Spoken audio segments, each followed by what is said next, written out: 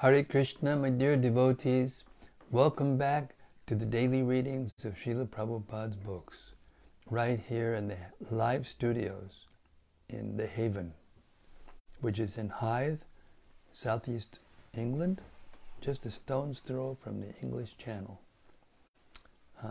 We're relishing every night reading Srimad Bhagavatam to you. We have our guests again, this august assembly of devotees, Dravidaraj and Nandakumara and Gauri,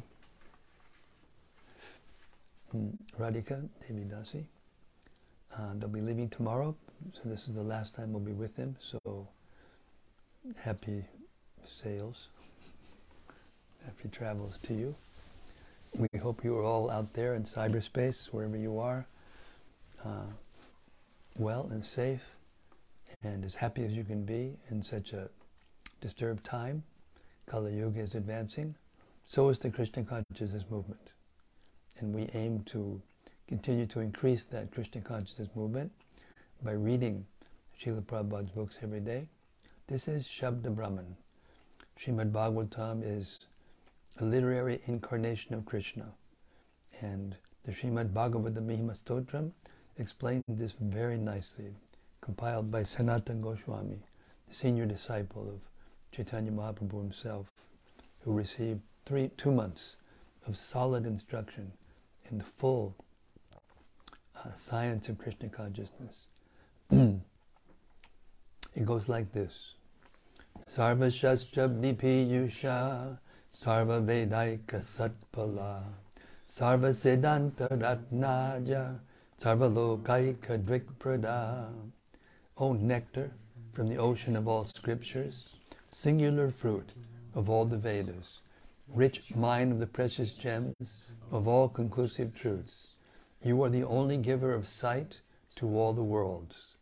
Sarva Bhagavata Prana Srimad Bhagavata Prabho Kali Dvanduditaditya Sri Krishna Parivartita.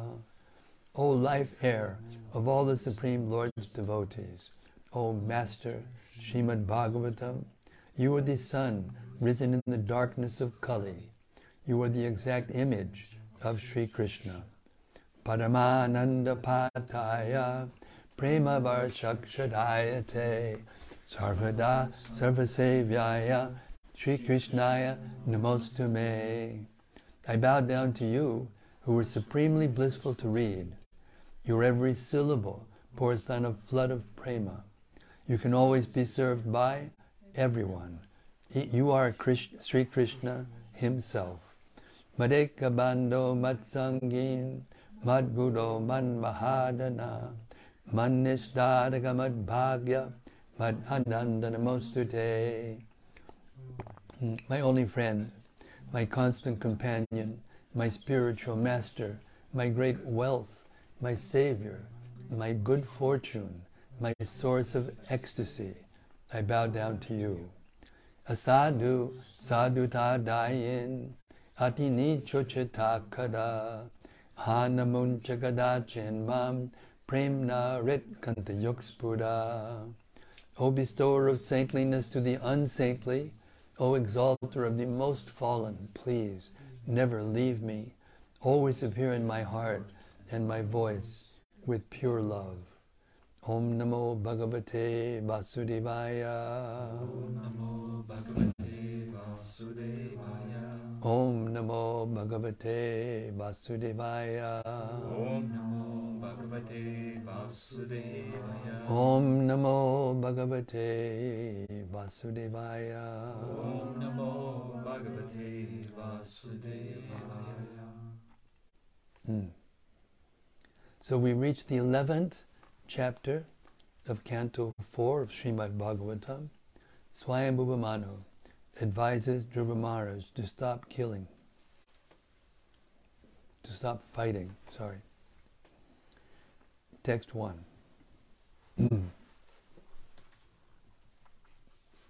Sri Maitreya said, My dear Vidura, when Dhruva Maharaj heard the encouraging words of the great sages, he performed the Achman by touching water and then took up his arrow made by Lord Narayana and fixed it upon his bow.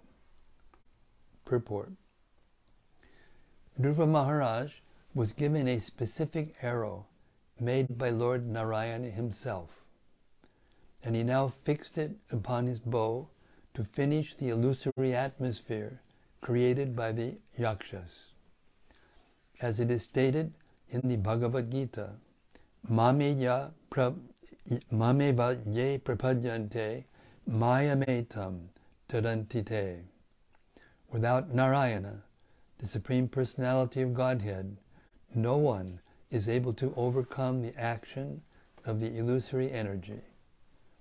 Sri Chaitanya Mahaprabhu has also given us a nice weapon for this age, as stated in the Bhagavatam, Sango Pangastra. In this age, the Narayana Astra, or weapon to drive away Maya, is the chanting of the Hare Krishna mantra, in pursuance of the associates of Lord Chaitanya, such as Advaita Acharya, Nityananda, Gadadhar, and Srivas. Text 2. As soon as Dhruva Maharaj joined the Narayana Astra arrow to his bow, the illusion created by the Yakshas was immediately vanquished. Just as all the material pains and pleasures are vanquished when one becomes fully cognizant of the self.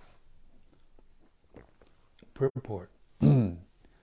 Krishna is like the sun, and Maya, or the illusory energy of Krishna, is like darkness. Darkness means absence of light.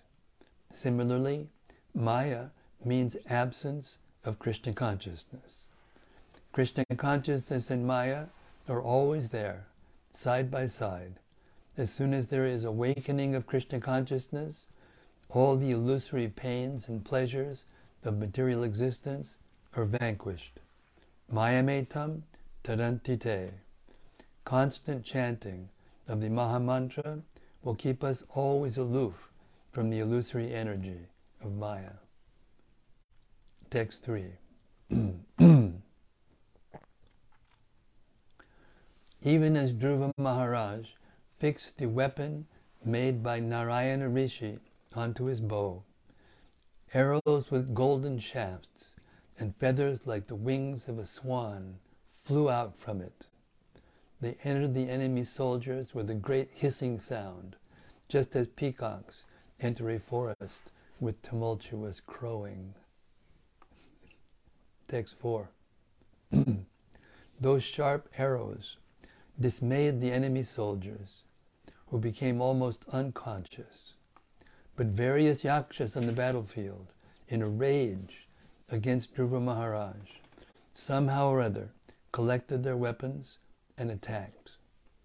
Just as serpents, agitated by Garuda, rushed towards Garuda with upraised hoods, all the yaksha soldiers prepared to overcome Dhruva Maharaj with their upraised weapons. Text 5.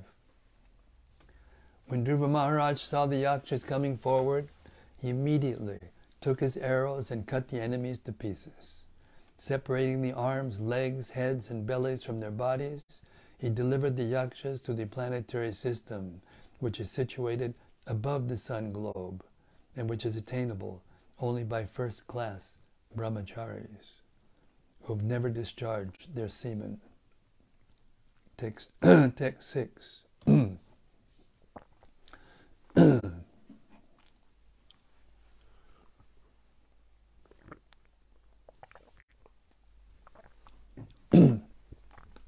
To be killed by the Lord or by his devotees is auspicious for non-devotees.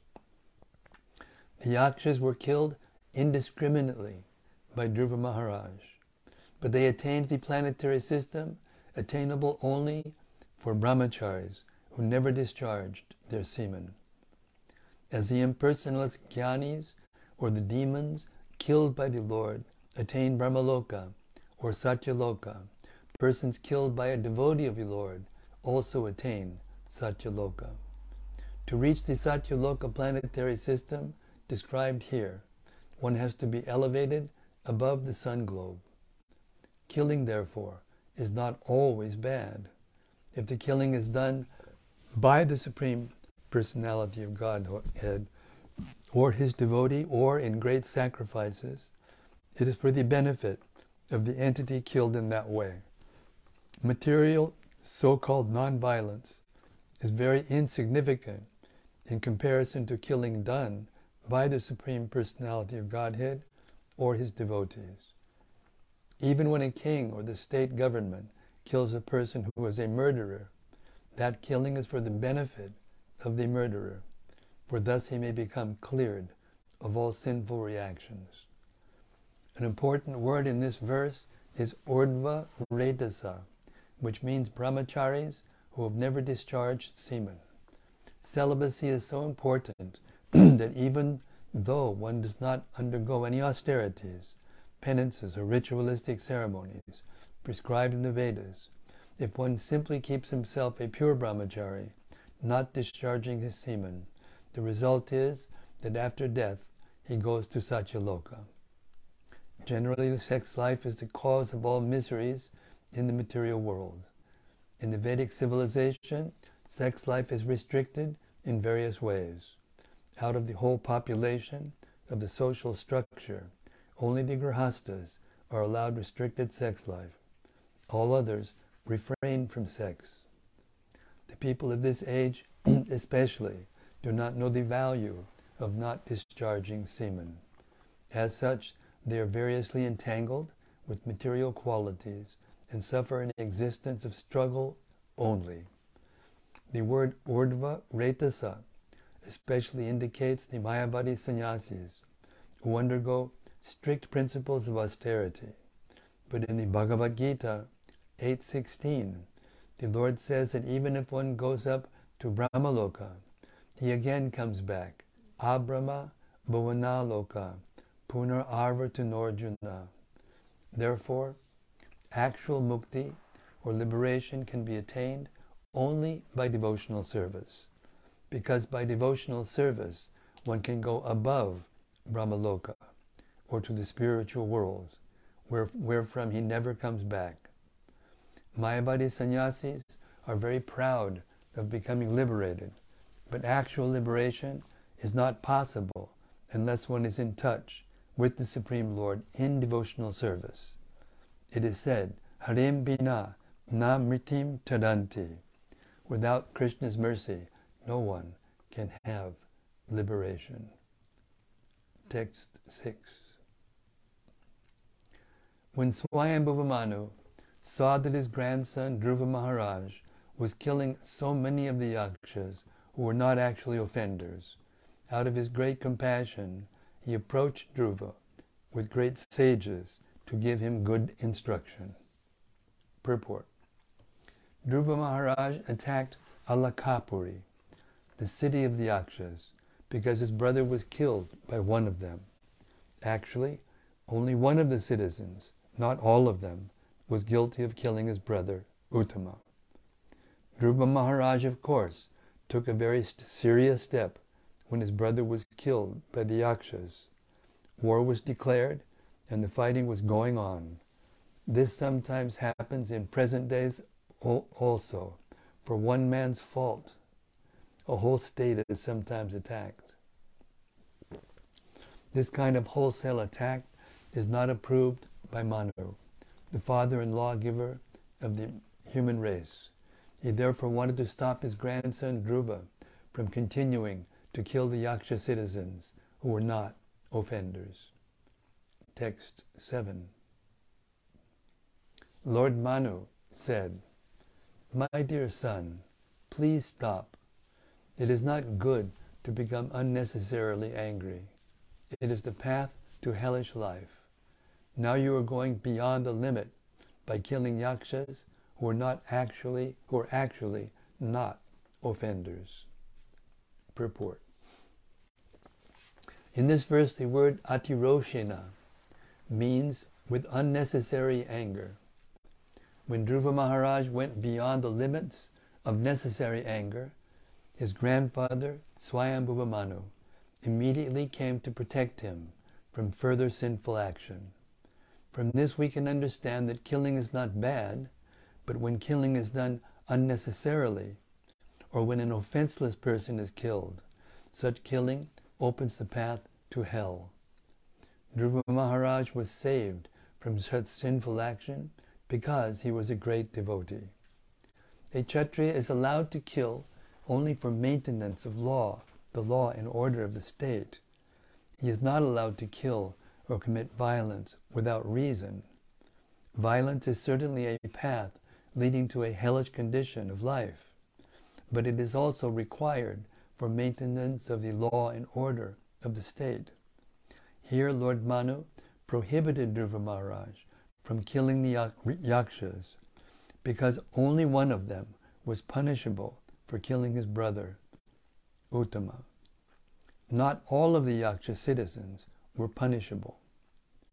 We find in modern warfare, however, that attacks are made upon innocent citizens who are without fault. According to the law of Manu, such warfare is a most sinful activity. Furthermore, at the present moment, civilized nations are unnecessarily maintaining many slaughterhouses for killing innocent animals. When a nation is attacked by its enemies, the wholesale slaughter of the citizens should be taken as a reaction to their own sinful activities. That is nature's law. Text 8.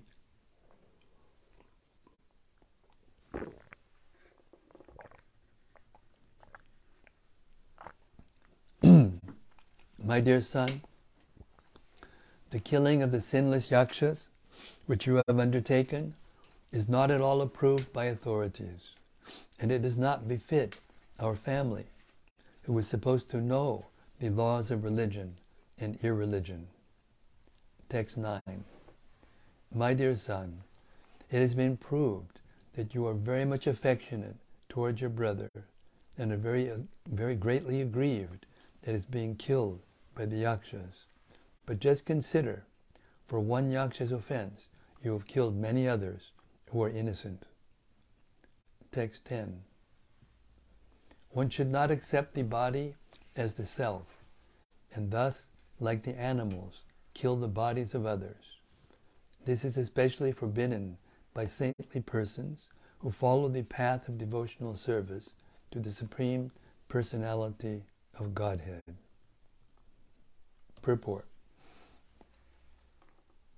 The words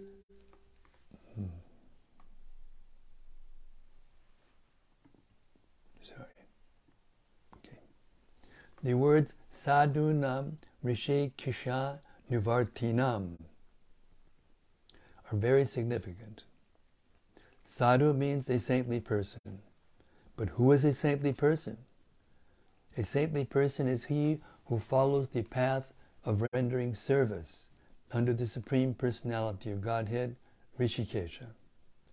In the Narada Pancharatra it is said, Rishikena Rishikesha Sevanam Bhaktir Uchite. The process of rendering favorable service to the Supreme Personality of Godhead with one's senses is called bhakti, or devotional service.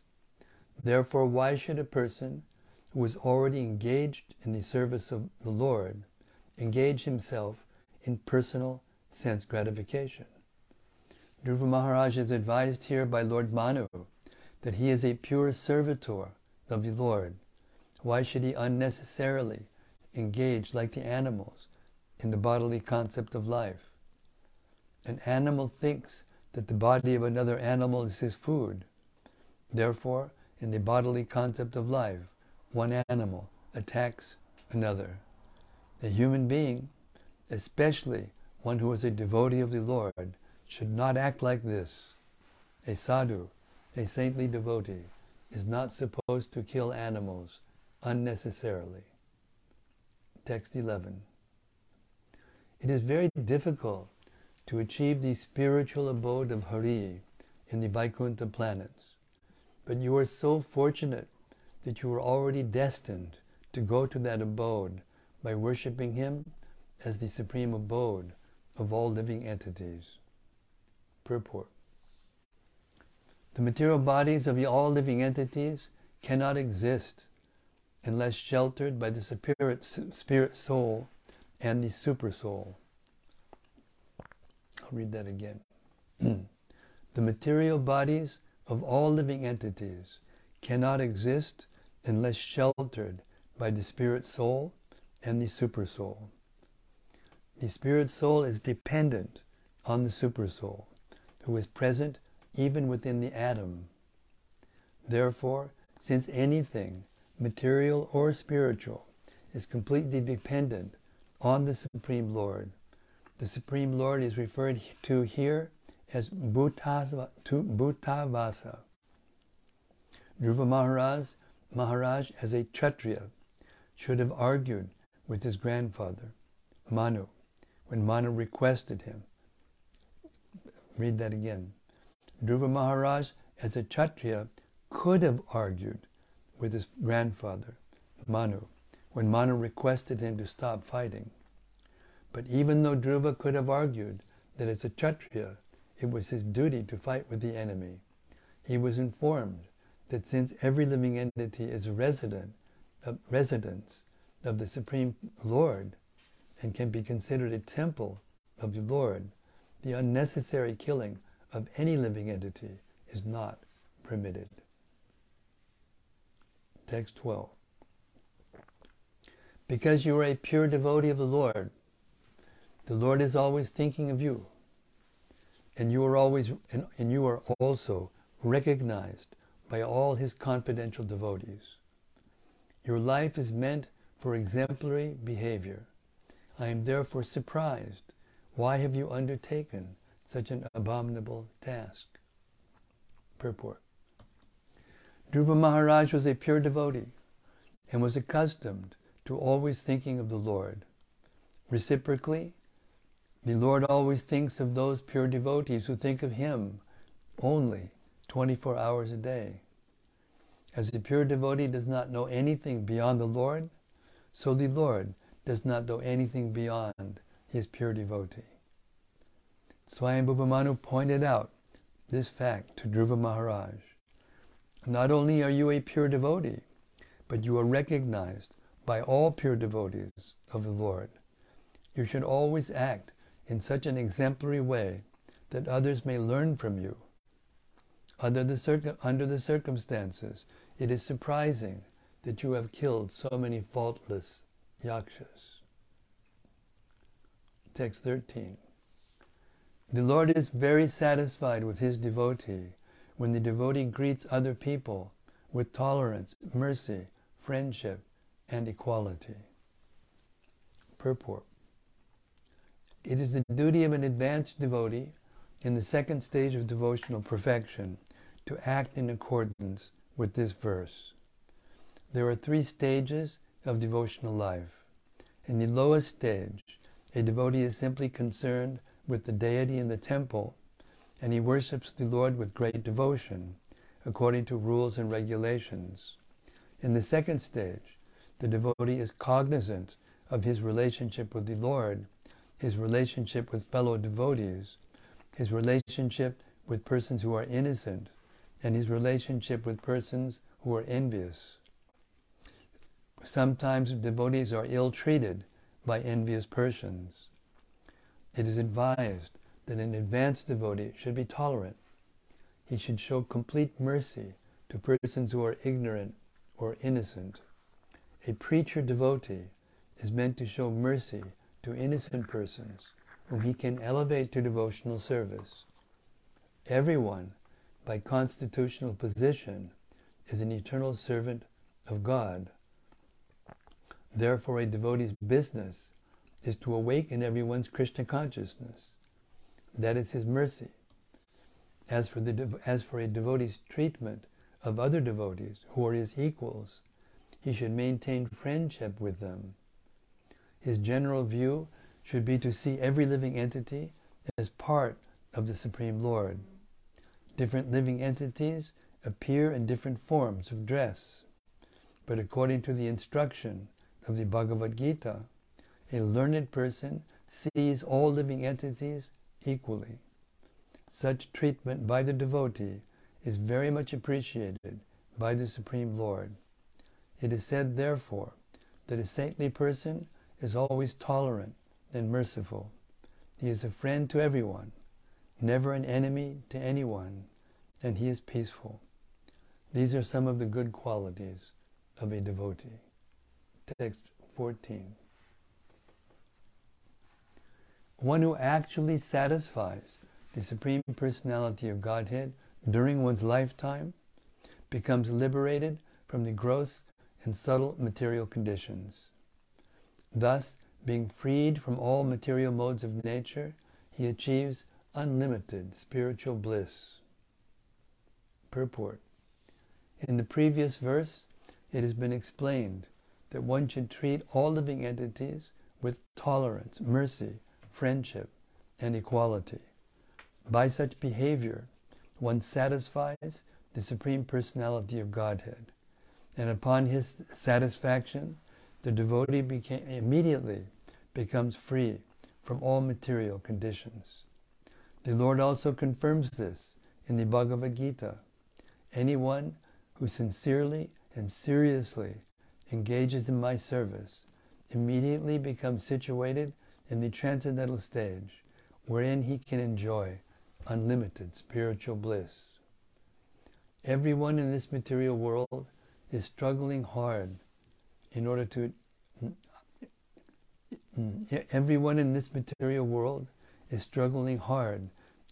achieve blissful life. Unfortunately, people do not know how to achieve it. Atheists do not believe in God, and certainly they do not please Him.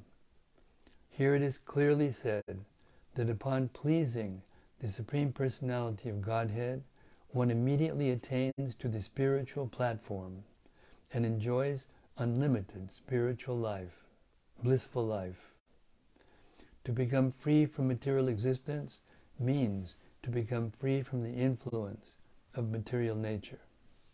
The word samprasane, which is used in this verse, means being satisfied.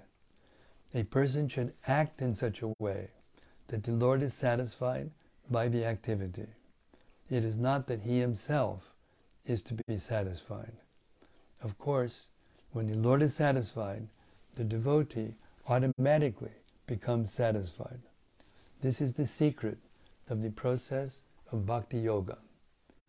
Outside of Bhakti Yoga, everyone is trying to satisfy himself. No one is trying to satisfy the Lord. Karmis grossly try to satisfy their senses. But even those who are elevated to the platform of knowledge also try to satisfy themselves in a subtle form. Karmis try to satisfy themselves by sense gratification, and jnanis try to satisfy themselves by subtle activities or mental speculation and thinking themselves to be God. Yogis also try to satisfy themselves by thinking they can achieve different mystic perfections. But only devotees try to satisfy the Supreme Personality of Godhead. The devotee's process of self-realization is completely different from the processes of the karmis, jnanis, and yogis. Everyone else is trying to satisfy himself, whereas the devotee tries only to satisfy the Lord.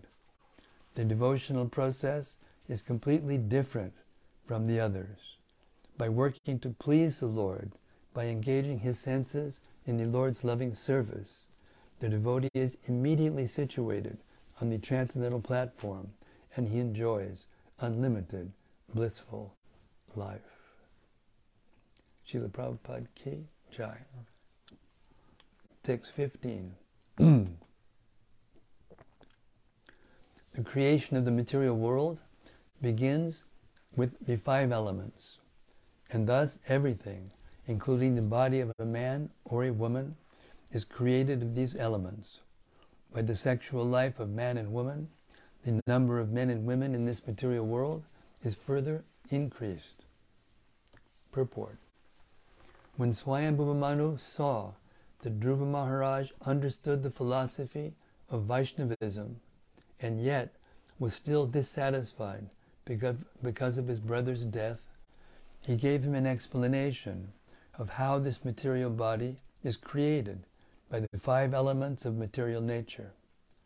In the Bhagavad Gita, it is also confirmed, Prakriti Kriyamanani. Everything is created, maintained, and annihilated by the material modes of nature. In the background, of course, there is the direction of the Supreme Personality of Godhead. This is also confirmed in the Bhagavad Gita. Maya Jakshena, in the 9th chapter, Krishna says, under my superintendence, material nature is acting. Swayambhuva Manu wanted to impress on Dhruva Maharaj that the death of the material body of his brother was not actually the Yaksha's fault. It was an act of the material nature. The Supreme Personality of Godhead has immense varieties of potencies, and they act in different, gross and subtle ways. It is by such powerful potencies that the universe is created, although grossly it appears to be no more than the 5 elements, earth, water, fire, air, and ether. Similarly, the bodies of all species of living entities, whether human beings or demigods, animals or birds, are also created by the same 5 elements. And by sexual union, they expand into more and more living entities. That is the way of creation, maintenance, and annihilation. One should not be disturbed by the waves of material nature in the process. Dhruva Maharaj was indirectly advised not to be afflicted by the death of his brother, because our relationship with the body is completely material. This real self, spirit soul, is never annihilated or killed by anyone. Text 16. Manu continued, my dear King Dhruva, it is simply by the illusory material energy of the Supreme Personality of Godhead and by the interaction of the 3 modes of material nature that creation, maintenance, and annihilation take place. Purport.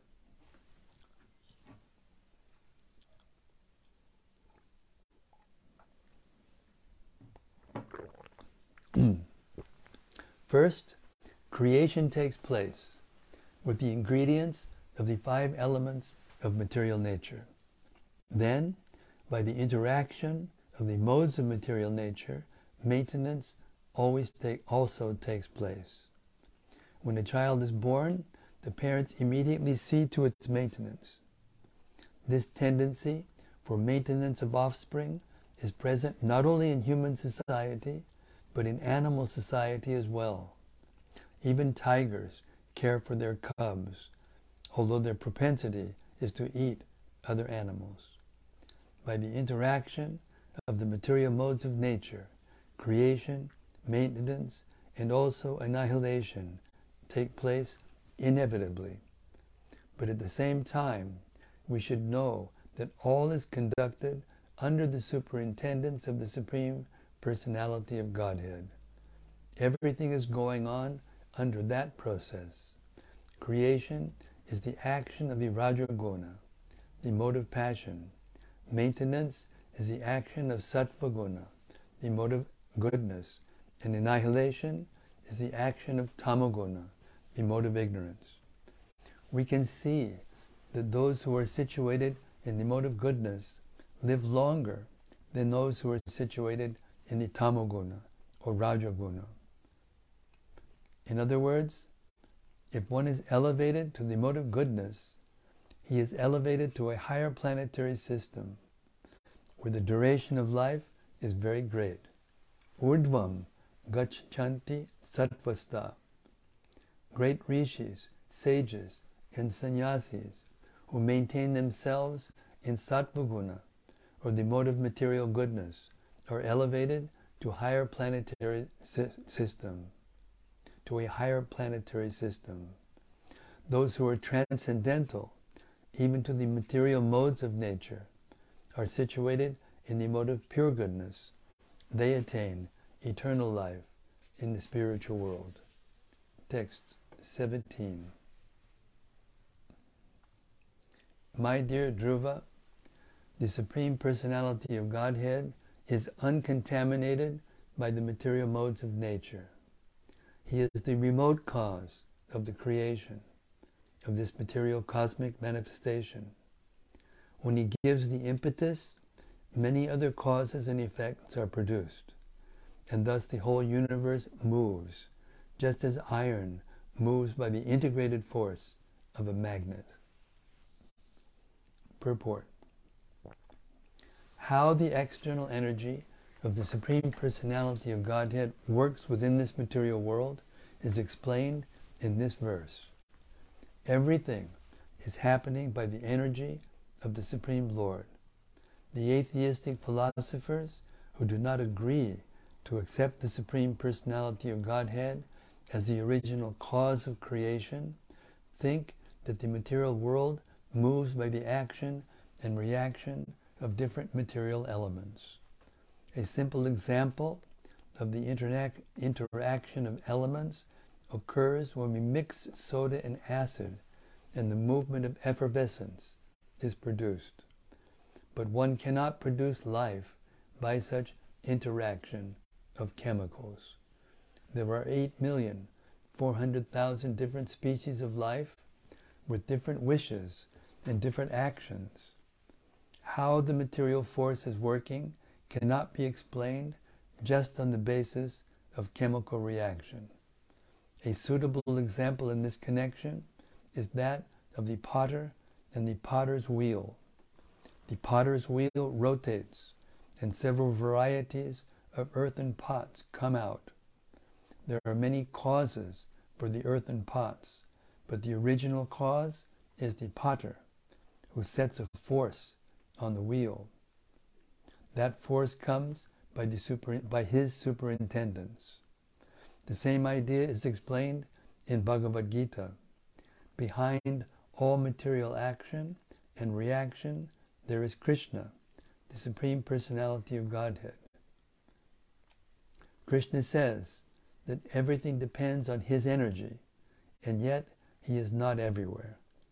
The pot is produced under certain conditions of action and reaction of material energy, but the potter is not in the pot.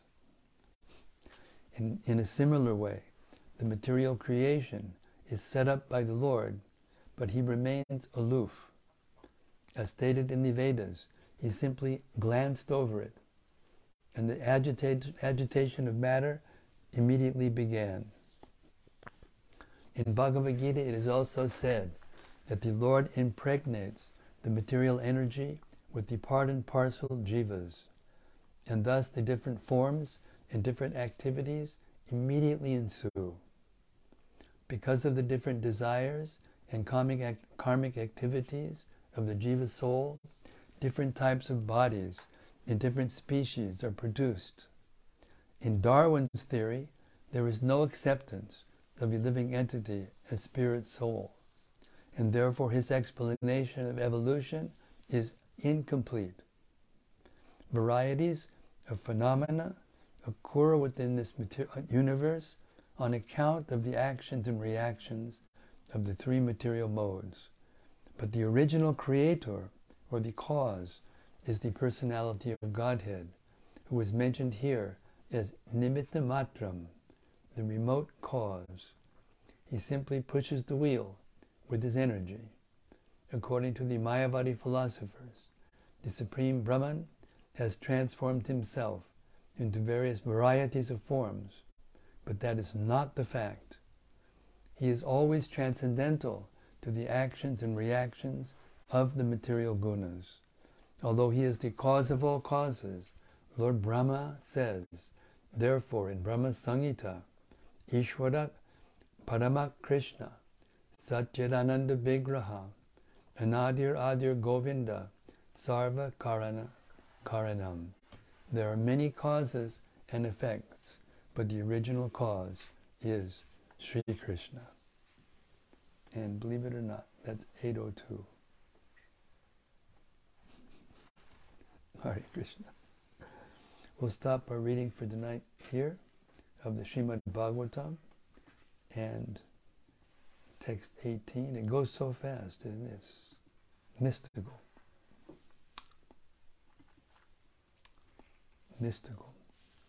And we'll wait patiently for the reflections of the devotees, if they still can talk, because they're so in ecstasy listening to this nectar.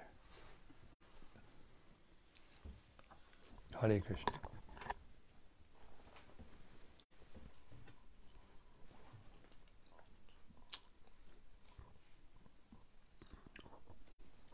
Hare Krishna.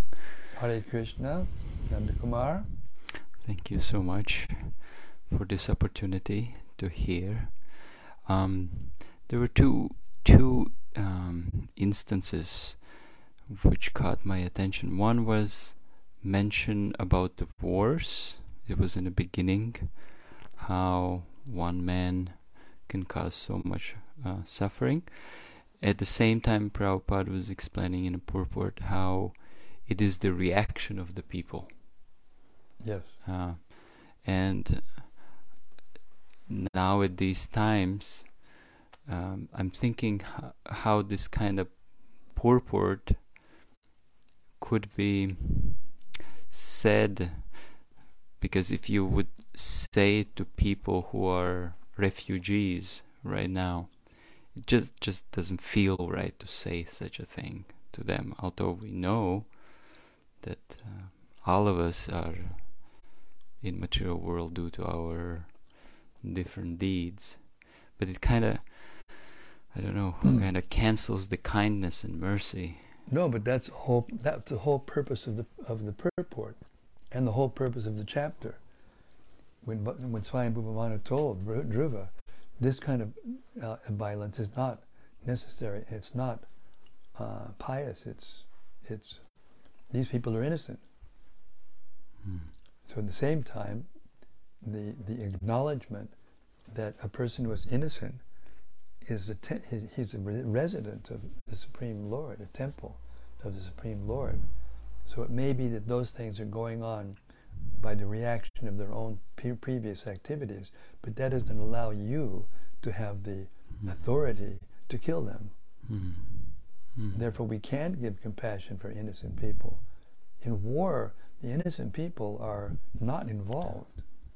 In real war, by the laws of the Vedas, pious war, or even if it isn't pious, the innocent citizens are not attacked.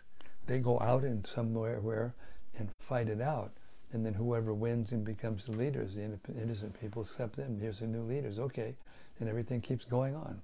They should not be involved. Yeah, they should not be involved, and they're not directly. I mean, they may have their, karmic reactions from all the things that they've done, and the group karma is another thing. Group karma is different than individual karma. Also, there may be group karma if a whole bunch of people are killed all at once, and what they did together in the past, we don't know. We just don't know. But that doesn't mean that we should be callous to the sufferings of others. This is the point you're trying to make. And it's a good point. It's a good point. So the devotee is aware of both sides of the argument. Therefore, he doesn't become disturbed, but he still shows compassion. Yes, it also brought this, for me, a personal realization today when it was mentioned how Super Soul is inside of every atom, and specifically more in every body with the soul. And there is just something. I just made this connection today, that there's just something wrong when you hurt a living entity, or Absolutely. and Absolutely. now I just why it feels wrong, because the Lord is just there, Exactly. and it just feels wrong to. And when we pay obeisances to one another, we're paying obeisances to the super soul within the heart, as well as to the soul, who's a part of the super soul. So acknowledging. That's why we wear our tilak, to recognize to ourselves, not just to others, but also to ourselves. Reminding. Yes, marking the body as a temple of God. Thank you. Hare Krishna.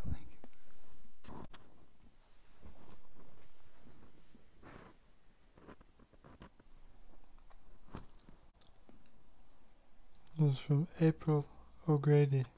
April O'Grady, Hare Krishna, welcome aboard. She says, "Hi, how are you today? We're fine, how are you? May I have a reading?"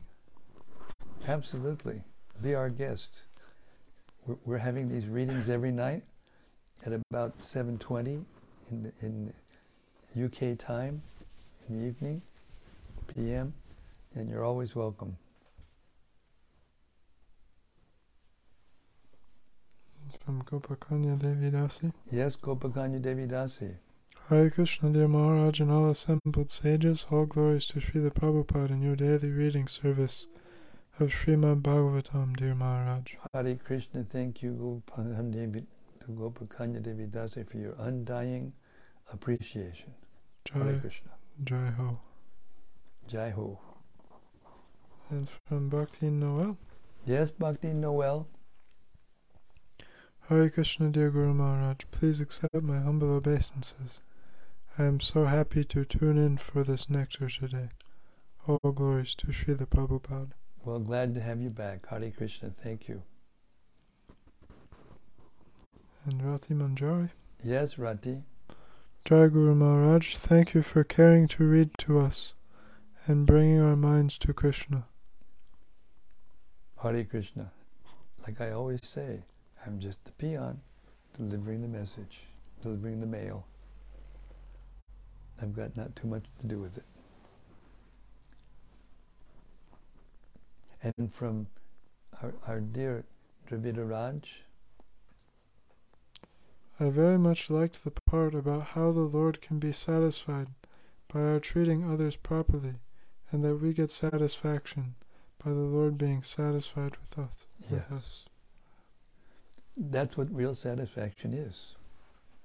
The satisfaction of the senses is temporary, and for the most part is miserable. And if we somehow or other can make an arrangement to stop the misery for a few seconds, or a few hours, or even a few months, or a few years, it's only temporary, and it's actually a cessation of misery that's constantly always there. As Prabhupada said, one of the purports, Maya and Krishna are right next together. You don't have to wait when you're in Maya for Maya to come. She's there. She's all-pervading, as Krishna is all-pervading in the material world. Hare Krishna. This is from Braj Ballabha. Yes, Braj Ballabha. Hare Krishna. Hare Krishna Maharaj, please accept my humble obeisances. All glories to Srila Prabhupada. Jai Prabhupada. Sending my eternal gratitude for your regulated service of reading and all the other things you do to help each of us progress further on the path of bhakti. Well, Hare Krishna, thank you for that deep appreciation, and everybody needs encouragement. Everyone, thank you for that encouragement. Hare Krishna. And from Gauranga Gopal. Yes, Gauranga Gopal. Hare Krishna Maharaj, please accept my humble obeisances. All glories to Srila Prabhupada. Could you please remind us what is the destination of the soldiers assembled in the battlefield of Kurukshetra who were killed by Arjuna and in Krishna's presence? They end up in the higher planetary systems, and it's not that everyone goes to the same place. They go to different places according to their destiny, providence.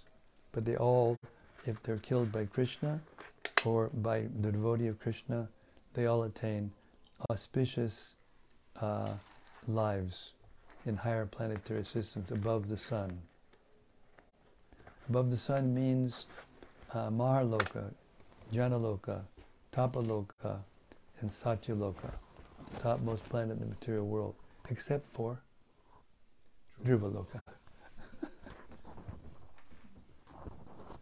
Dhruvaloka is where the ocean of milk is, where Kshirodakashayi Vishnu lives, on an island.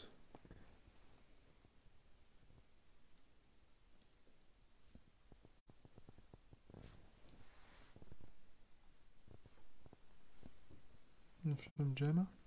Yes, Gemma. Hare Krishna. Hare Krishna. And from Rati Manjari? Yes, Rati. Dear Guru Maharaj, please accept my humble obeisances, all glories to Srila Prabhupada. Tonight one verse came by which I noted and appreciated in my previous readings, namely verse 13. The Lord is very satisfied with his devotee when the devotee greets other people with tolerance, mercy, friendship, and equality. Yes, and we should treat all people like this. We see it a lot. I don't travel so much now, but I used to travel a lot. A lot. There was 10 years of my life, at least, where I wasn't in one place for more than 3 days. It was really intense, but it was I liked traveling a lot. But I noticed when I was traveling that a lot of travelers, they give grief to the people who are, the servants who are facilitating them going one place to another, checking them in, taking their bags to the other place, taking care of them on the plane or wherever they are. And with everyone, we're supposed to be dignified and noble and friendly and caring. And I found that if I did that, and I developed the habit of appreciating, especially the people who are checking people in and things like that, where they meet so many people who are nasty to them, and they want special privileges, and if you don't give it to them, they get angry. And so I always when I get to my front of the line, I say, how do you do that? You're taking all of this flack from so many people, and yet you're still composed, and you're still doing this is very good. And every time they would smile, and well, thank you very much. No one ever says that to me. And then if there was anything I needed special, it's done in an instant. It means your travel becomes smooth as silk. So I learned that, from reading Prabhupada's books, how to do that.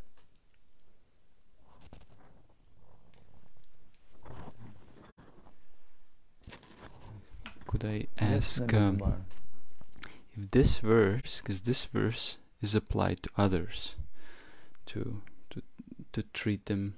I don't exactly remember the qualities.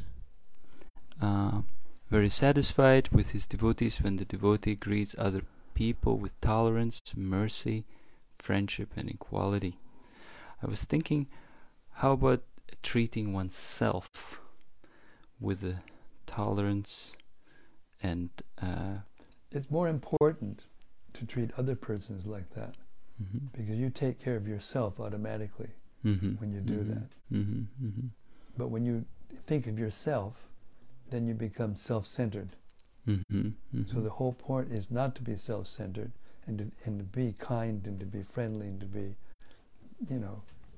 equal to everyone. You automatically get that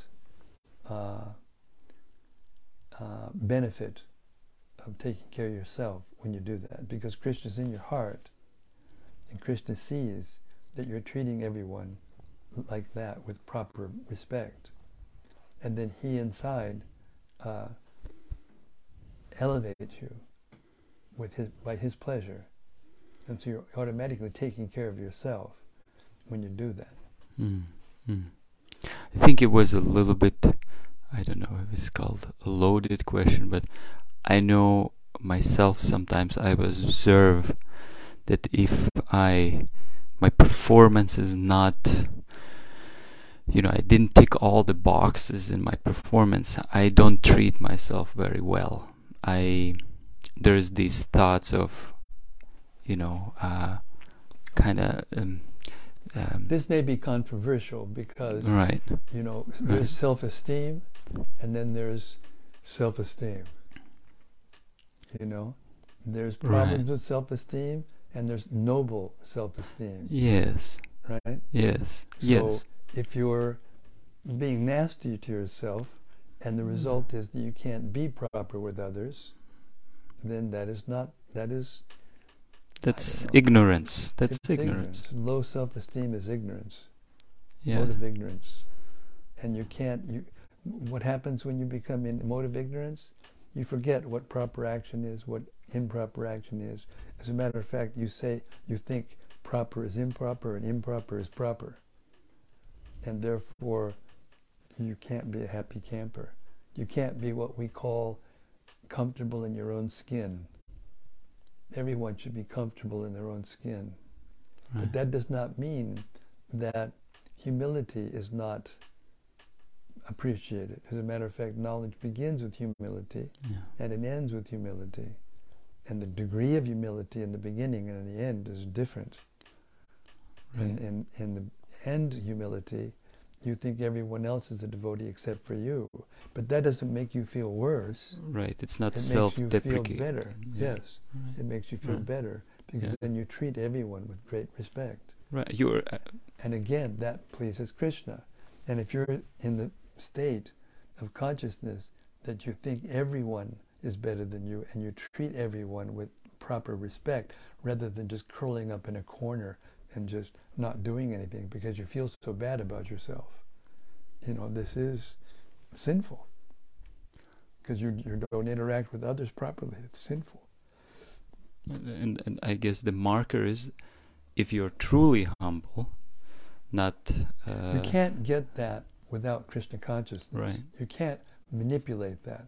Right. And manipulate yourself any more than you can manipulate others.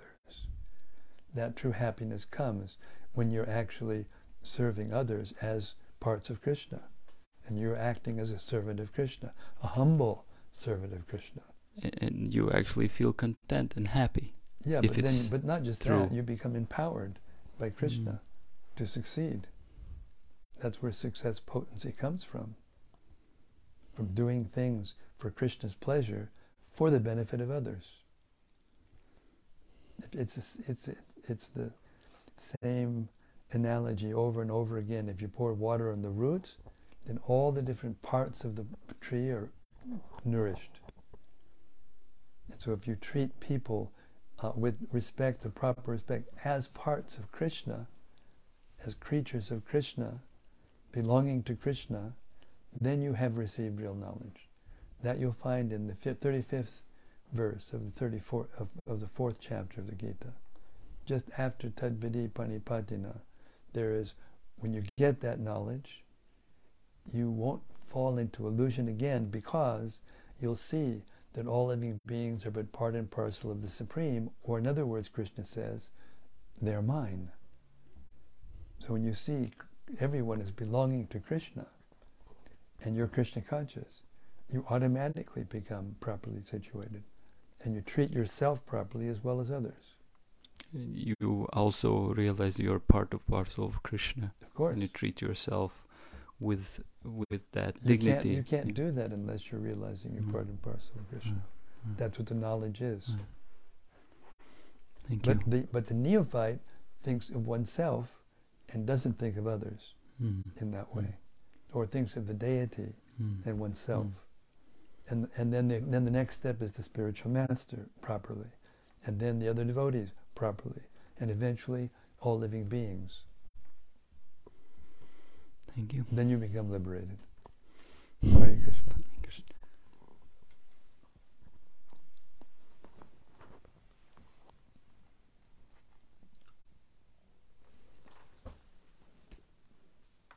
And from Sarvagya. Yes, Sarvagya. Amazing to hear, Maharaj, how Prabhupada mentioned all the purport Hare Krishna Maha Mantra. He emphasized. Yes. All glories to Srila Prabhupada. All glories to Srila Prabhupada in the holy name of the Lord. And this is from Bhakta Peter in Wales. Bhakta Peter in Wales. Hare Krishna. Hare Krishna Maharaj, thank you for your reading. All glories to Srila Prabhupada. Jai, all glories to His divine grace. All glories to the assembled Vaishnavas. Hare Krishna. I particularly enjoyed hearing about creation, maintenance, and annihilation correspond to the material, to the modes of nature. The continuous act of properly maintaining our temple, whether it be the body, ashram, or the temple that is our body, keeps us situated and stable so we can devote ourselves to our service with minimal deviation or distraction. I am also following your readings of the Bhagavad Gita on YouTube. Thank you for uploading this transcendental content for us all to relish. Well, thanks again for the encouragement. We all need encouragement. Haribo. And from Rati Manjari. Yes, Rati. I find it inspiring that such a basic behavior as properly greeting and treating one another can bring great satisfaction to the Supreme Lord. Today I am happy to report that in Holland we started our 3rd year of Harinam Sankirtan, going to a different city in Holland every month. The journey today was far and rain was predicted, but still a small group of determined devotees went to Veendam, and we chanted and danced and distributed prasadam and books. It felt good. Please bless our humble endeavors, dear Guru Maharaj, so that we can continue this program for many years to come and execute the orders of Sri Chaitanya Mahaprabhu for his pleasure. Thank you. Yes, Srila Prabhupada once wrote a letter to Rabindra Sarup. I remember this letter, if I'm remembering right. That's who it was to. And he said, you know, the Briyat Madanga is the great kirtan because it can go everywhere, the books. But he said the best way to distribute books is in the accompaniment of Harinam Kirtan. So when you go out and do as you said, go out and distribute the holy name and the books and prasadam, it's a complete sacrifice. Hare Krishna. And from Daitari Hari. Yes, Daitari Hari. Hare Krishna Maharaj, please accept my humble obeisances. All glories to Srila Prabhupada. Jai, glories to His divine grace. Thanks for tonight's reading. It was very elaborately explained in the purport to verse 15 how everything is going on under the Lord's direction through the agency of His different potencies, and how they act in different gross and subtle ways. Swayambhuva Manu was explaining how the killing of Dhruva's brother, quote, was not actually the Yaksha's fault, it was an act of material nature, unquote. How do we develop this vision properly ourselves? For instance, when we saw last year what happened to the devotees in Bangladesh at the hands of extremists, it might cause us to become enraged and see a whole particular group of people to be responsible, instead of seeing things in the light of the Bhagavatam. We want to be equal-minded towards all living beings and see things as ultimately being conducted by the different energies of the Lord for different reasons, but sometimes it can be easier said than done. Because anger, applied properly, is not bad. You can't remove anger altogether, because it is a rasa. It is one of the original rasas in the spiritual world. But there is no anomaly. There is no negative effects on the consciousness. So anger applied properly in devotional service is pleasing to Krishna. It is welcome. And it's, in fact, if you see the devotees or the deities being attacked and you don't feel anger, then your spiritual whereabouts, as Prabhupada described, is unknown. So you should feel anger when we saw that those, temples were destroyed by some dacoits, we call them dacoits, we don't call them anything else but that, then we should feel anger. I mean, Bhaktivinoda Thakur, he went to Vrindavan and he cleaned up the whole area from dacoits. They were famous for attacking pilgrims when they're on their way to get spiritual benefit, and these dacoits would just rob them and sometimes kill them and whatever. That is deserving of anger. So if we limit our anger to feeling angry toward the offenders against Krishna and the devotees and devotional service, it's proper anger. And with that you can get energy to do something about it. And you don't go out and kill them, but you in general, you become, I guess unless they're attacking you directly, then you can defend yourself. And that's proper. Somebody must do that because you're defending Krishna. Krishna's inside your body, you know. So a devotee has all the different emotions that are possible, but he has them properly, according to the actual instructions. Therefore, the way to do that, the way to avoid it, as your question implies, not implies, but your original question, how do we get that? You hear and you apply what you read.